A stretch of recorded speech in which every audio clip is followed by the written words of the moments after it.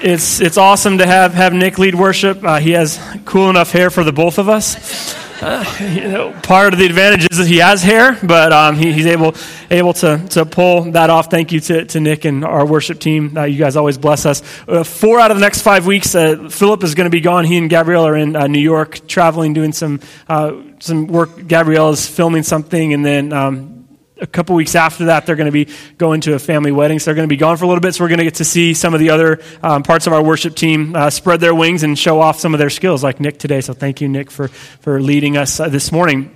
So we sang a song earlier in our service today that maybe you were familiar with, maybe you weren't. The steadfast love of the Lord never ceases. It's a song that we've sung here for quite a while. But you might not know that song basically comes directly from Scripture. It's a quote from Scripture. But does anybody know what book of the Bible that's from?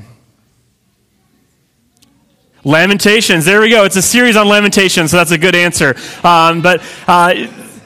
Yeah, it very much sounds like one of the Psalms, the steadfast love of the Lord never ceases, his mercies never come to an end, great is thy faithfulness. And as we think about it, I think it helps us to think about the book of Lamentations a little bit. It's a very odd book towards the back of the Old Testament that it's likely you've never heard a sermon series on because there's not really resolution in Lamentations. It's just basically a group of people lamenting to God. Like, this is what we're struggling with. How is this going to happen? And in some ways, you can think of it like it's kind of an artistic, like a play.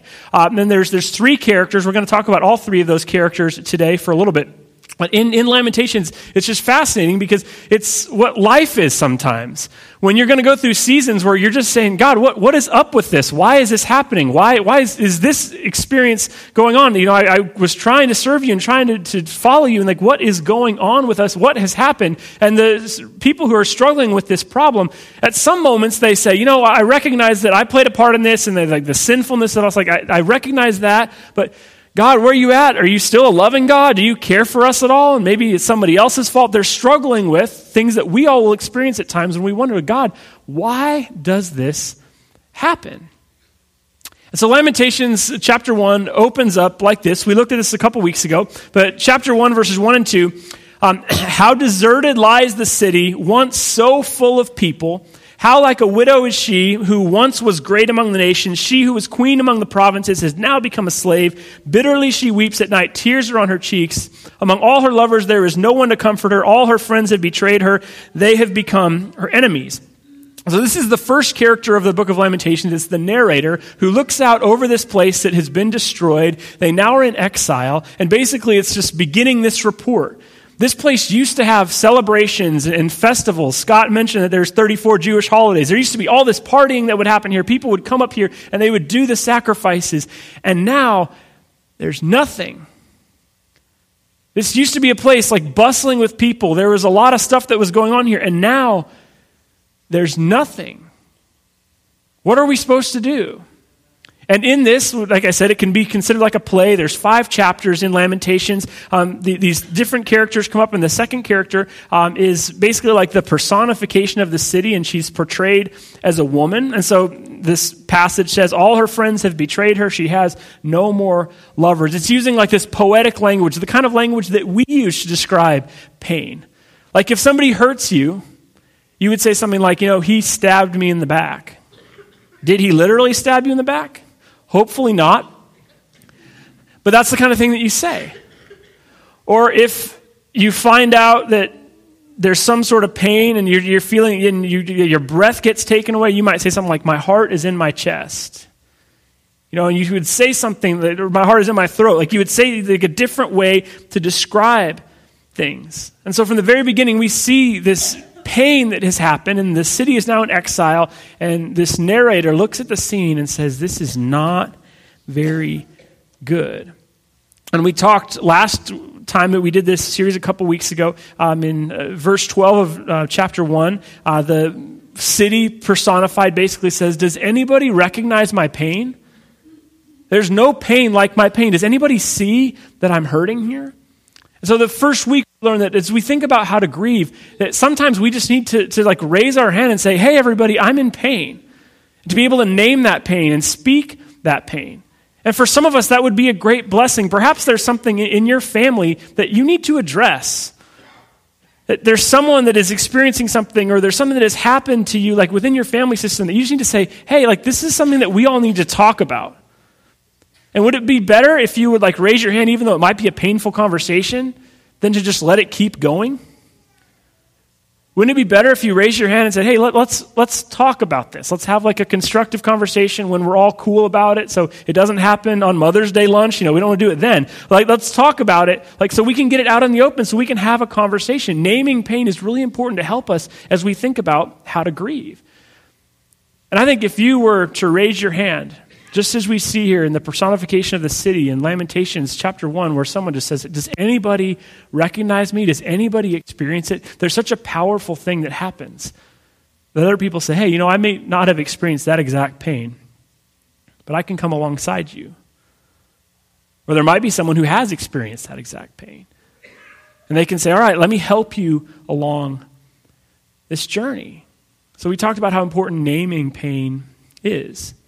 But as this lament continues in Lamentations, we see in Lamentations chapter 2, verses 11, when the narrator says this, my eyes fail from weeping, I'm in torment within, my heart is poured out on the ground because my people are destroyed, because children and infants faint in the streets of the city. So the one who has been this like objective reporter, just looking out at things and saying like this has happened and that has happened, after looking at this for a while, it's just too painful. The narrator just basically breaks down and says, my eyes fail me from weeping. I can't just like stand and report this from a distance anymore. Like, this is too sad. Infants faint in the streets of the city. It's horrible. What I'm seeing is just terrible. I can't just be objective about this anymore. Ever watched the evening news and just been shocked by how these like reporter on the street people, they like walk up with a mic and say like, hey, everything was just burned down to your home. Like, how are you feeling right now? Let me just exploit your pain for ratings. It's like that's basically how it feels. And it's unbelievable because these people are at like everything that happens in the city. And it's like, how do you keep just doing that, going from thing to thing and remain, somewhat calm and objective and try to get that quote from that person who has just dealt with this extreme and unbelievable, difficult thing that has just happened. And that's eventually what the narrator can't stop from. The narrator enters in and says, my eyes are just weeping now because as I've been able to watch this and see the pain of the city, I can't help but enter in. And so you see the narrator break under the weight of the things that in our seeing, the destruction that is happening. And then it turns over to Lamentations chapter 3. And we meet the third character in Lamentations. This character says this, I am the man who has seen affliction by the rod of the Lord's wrath. I'm the man who's seen the affliction by the rod of the Lord's wrath. And this character, the word, the man there is the Hebrew word gaber. Say that with me, gaber. So now you know Hebrew. That word, it does mean man, but generally it would be understood as like a warrior or a strong person, like a strong individual. That's generally how it was understood. So we meet this character who is this like strong character, someone who you would expect to be like kind of a warrior on the front lines, someone who, when things are getting bad, like that's who you want out there.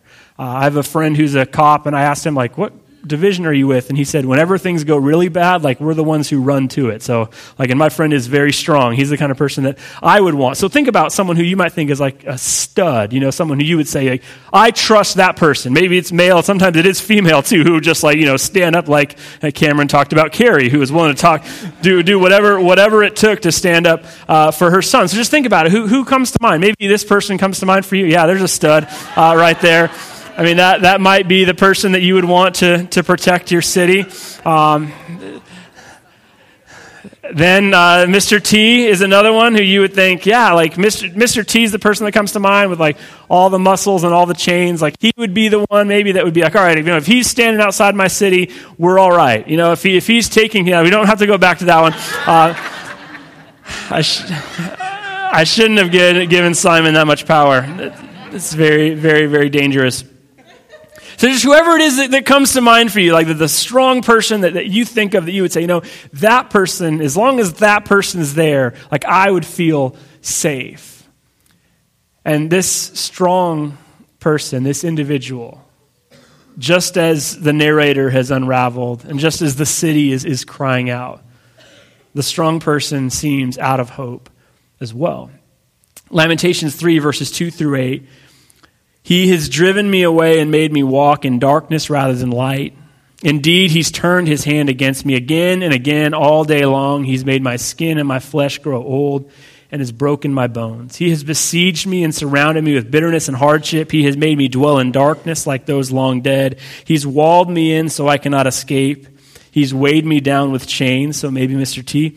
Even when I call out or cry for help, he shuts out my prayer. So this one who is this strong individual, who you would expect, who you would think is like the last line of defense, even he is struggling and seems defeated. Have you ever been in a moment like that in your life? When you just feel like you're at the end of yourself? Maybe you happen to be there today, where it feels like the last line of defense has been taken over, and all you can do is cry. And it's fascinating to read this, because it's just a very raw description of what it is to be experiencing pain. One of my friends in ministry says that he often, when he goes into a situation where he just has no words for, because as a minister, you can be on the front lines of things that like there's just like no good explanation for. And you see pain, you see difficulty, you see loss, that it's like that doesn't make any sense. And so something that he will do with people in moments like that is he'll read laments from either the book of Psalms or he'll read like a passage like this in Lamentations. And he'll read those alongside with people who are hurting and say, this can give some words to what you're experiencing. And one of the reasons why I love the book of Lamentations and the Bible in general is it's just so honest. Life isn't going to be tied up in like a neat bow all the time. There's going to be things that we sometimes walk with for years that are difficult. And we see this character who says, like, I see the destruction, like I'm supposed to be like the strong person here, and it's just hard. And throughout this chapter, as the strong man speaks, you have many of these things that are very raw and difficult. But also in the midst of it, he says this, Lamentations 3, verses 21 through 29. Yet this I call to mind, and therefore I have hope. Because of the Lord's great love, or the steadfast love of the Lord, his compassions never fail. They're new every morning. Great is your faithfulness. I say to myself, the Lord is my portion, therefore I will hope in him. The Lord is good to those who hope in him, to one who seeks him. It is good to wait quietly for the salvation of the Lord. It is good for a man to bear the yoke while he's young. Let him sit alone in silence, for the Lord has laid it on him. Let him bury his face in the dust. There may yet be hope. So even as he ponders all the difficulty and all the stuff that he is experiencing, there's this moment where you almost say like, wait, what, is this the same character? This is where we get the song, The Steadfast Love of the Lord from this chapter? It's pretty unbelievable, isn't it? I love that song and I don't want to change it, but if we were to like more contextually sing like what is happening in this as this character wrestles with like the difficult things that are now in front of him and the love of God, a better way to sing it would probably be like, the steadfast love of the Lord never ceases. I just got laid off again. They're new every morning. My friend just deserted me. And you could go on and on with like, it's weird. Like, okay, this really, really hard stuff has happened and I'm seeing this and I don't even know how I'm supposed to deal with this that's in front of me. But like the steadfast love of the Lord is there. And as you think about this concept of like, okay, talking about really hard things and bringing these hard things to God, yet also having this persistent hope, it's a little bit shocking to see it written down in front of you. But in reality, I think what it reflects, we all know this. And this is the human experience. And this is what it is to be a human and to have things in life that come at us that are really hard to deal with. And we can think sometimes in Christianity that like either you have faith or you don't. Like if you're here on a Sunday morning, then you have faith and you're just like rah, rah, Jesus, and you're on the team. But in reality, it's not either or. That you can have persistent hope. The hope that I believe is described in the Bible is a hope that in the face of difficult circumstances and in the face of doubts and questions, we can still have it. That this chapter right here, I think, reflects the human experience, that there's going to be things that we question God about, that we're wondering, yet we can still walk in hope. Many people can think that it's like faith is just the absence of all other emotions. But in reality, to be human is to have these things side by side, right? In the wise words of Anchorman, we are a glass case of emotion. And there's a lot going on in any given moment. And so there are things that we sometimes question God about and we wonder about, but yet we still try to persist in hope. I got some of the best marriage advice ever from someone when I was getting married. He said, sometimes you have to believe the promise that you made more than your emotions in a given moment. Sometimes you have to believe in the fact that you have made this vow, because don't trust your emotions, because they're not always right.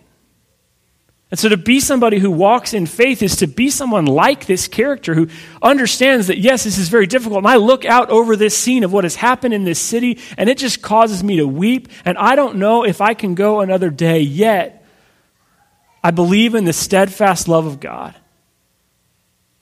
That God is still at work. That God still rises out of the ashes. That God can still work in me and work among this people, that God's love is still here. A few years ago, I went to a session at the Pepperdine Bible Lectures with a guy who was talking about church growth and things, and he said that he had had a really successful career growing churches. Like he would go in and say, like, here are the 5 things you need to do to grow, and he was successful at it. He was good at consulting that in that way. But he said that a few years into this, he had one of his children die. And it was unexpected, and it was really sad. And he said suddenly, like, all that stuff didn't matter as much to him anymore. And he still had this formula, and he still had a successful way of doing things. But he said, I suddenly had all these doubts and all these questions. And he said in some ways he felt like he didn't have a home anymore. It's easy for us at times to pretend like faith is just certainty, and it's just like we're always on fire all the time. But in reality, as life comes at us, as we would speak these words of lament from time to time, we are called yet to be people of faith, to have a deep, abiding hope, to be very much like this character. And sometimes I know that it can be hard. There's something going on in your life. It can be difficult for you to sing the songs that we're singing on a given Sunday morning. But sometimes your presence, just being here, is such a blessing. If you can't sing the words, let someone else sing for you. Because we as a community, we sing together. We remind each other of the abiding love of God. There's going to be hard things for us to deal with. There's going to be struggle, and there's going to be difficulty, but yet we can still trust in God. One thing that's true about this entire room, there's a 100% mortality rate.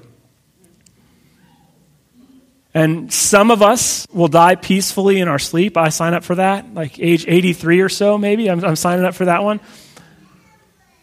But some of us won't. So there's going to be something hard for you to deal with there. But yet, we persist in hope. We understand that, there's difficulty around us. And I love the book of Lamentations. It's just so raw and open. It begins with this narrator who eventually just can't help but break down and say, this is so sad. I'm entering into this. And the city cries out in pain and says, does anybody see my pain? Is there any pain like mine? Does anybody understand what I'm experiencing here? And this strong man looks out at everything and says, this is really, really, really difficult. But yet I try to put my hope in the Lord. We are a community that is safe for people to come without perfect faith, with doubts. That's been the basic start since the Christian movement started. There's an odd book in the New Testament that's just one chapter long called Jude. Jude is to the New Testament kind of what Lamentations is to the Old Testament, just very weird. But in Jude, there's this great little verse, be merciful to those who doubt. Think about this. So this is written very shortly after the resurrection. And so there's likely people who maybe have even seen the resurrection who would have been in this community. You'd think that the writer would say, be merciful to those who doubt. Or they wouldn't see that. You'd say, don't doubt, go talk to Tom. Like he met Jesus after the resurrection. Be merciful to those who are struggling.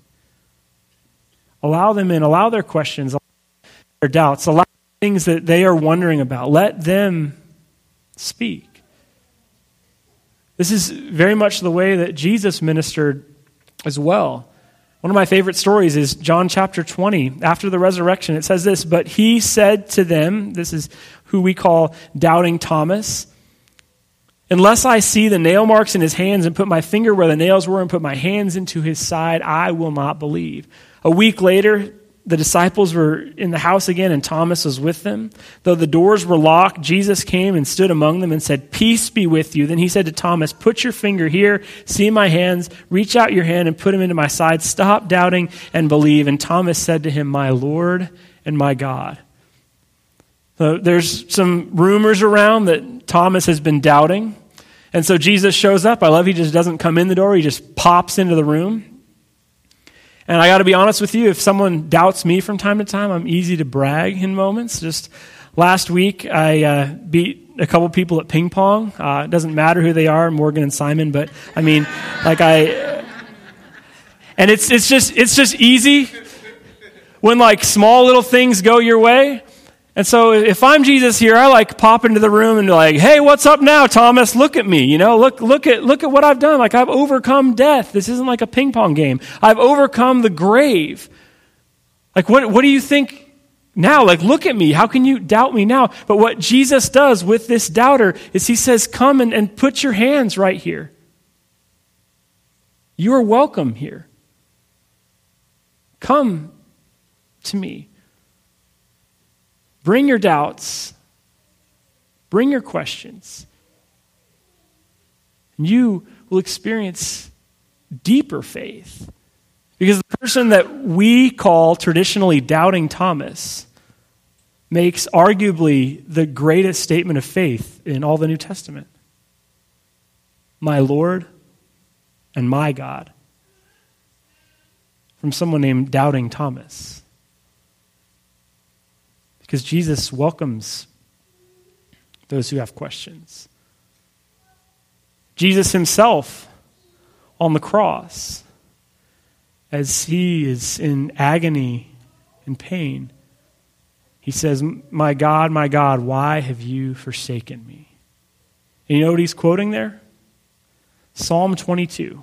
Psalm 23 is very popular, but right before that is Psalm 22. And that is categorized as a psalm of lament. It's very similar to what we see in Lamentations. Jesus on the cross quotes this psalm of lament and says, my God, why have you forsaken me? And I love this quote about this moment on the cross. One of the surprises that inevitably come to Christians who follow Jesus is the vast number of people, both living and dead, who experience and cry out their despair at being abandoned, whether by God or spouse or friend, asking why. We hear Jesus' cry repeated over and over again throughout history from people just like you and me who lose someone too soon, by people who can't overcome demons, from people who feel abandoned by their parents. Why? Why? Does it help us to know that Jesus also asked why? Does it help us to realize that in this time of utmost pain, Jesus cried out to God? Next time you ask God why, know you aren't alone. This is a question that I think humans have asked forever in different ways and at different times. When we experience something difficult, when it seems like the burdens of life are just weighing on us a little bit too heavy. And you're probably more familiar with exactly the question that you would have, but at different times, in different ways, we ask, why? Why did this happen? And I hope as we think together, collectively, continue to think about how to grieve, may we understand that as a community, we are a place that we are willing to deal with questions, and we're willing to deal with doubts. Because I believe that God is big enough for our questions. There's a reason that these passages exist in the Old Testament. There's a reason why Jesus quotes from something that is very much like Lamentations on the cross. There's a reason why Jude, to an early Christian community, says, be merciful, be welcoming to those who are doubting, be merciful to those who are struggling. And why doubting Thomas gets an invitation from Jesus. And it's not like, how you like me now? It's you, Thomas, come. Put your hands right here. Because this is what God is like. And ultimately what walking in faith is like. And you read that chapter and it's almost jarring where the strong man says and I'm looking at this and basically he says at one point, my teeth are broken with gravel. I'm seeing the exile and the destruction, yet the steadfast love of the Lord never ceases. May we be a community that understands how to grieve.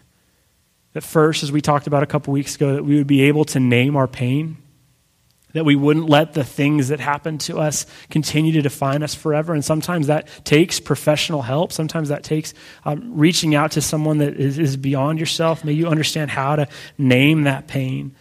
And then secondly, as we think about how to grieve, let's think about how we can voice our questions and our concerns. For some, that is through poetry. For others, that's through art. If you're not creative, maybe that's just with talking to somebody. But if you ever have doubts or questions, know that you're not alone. In the passage that is called the Great Commission in Scripture, such an odd passage that talks about that Jesus gives this Great Commission for the people, and then it says that the gathering of people there, some worshiped, but some doubted.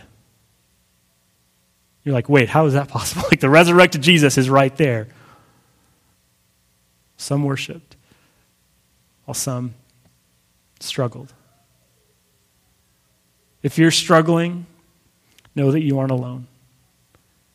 That your questions are welcomed here. And that we see in the story of Scripture that is very honest. That there's going to be times in your life when you are literally just two emotions at once. When you're trying to persist in hope even as things are very difficult for you. If you're ever in that space, know that you aren't alone. And that God is with you even there. Let's pray together. Father, for those of us who struggle from time to time, for those of us who maybe are in an especially difficult season right now, maybe we recognize that there are others on this journey with us and that we aren't alone.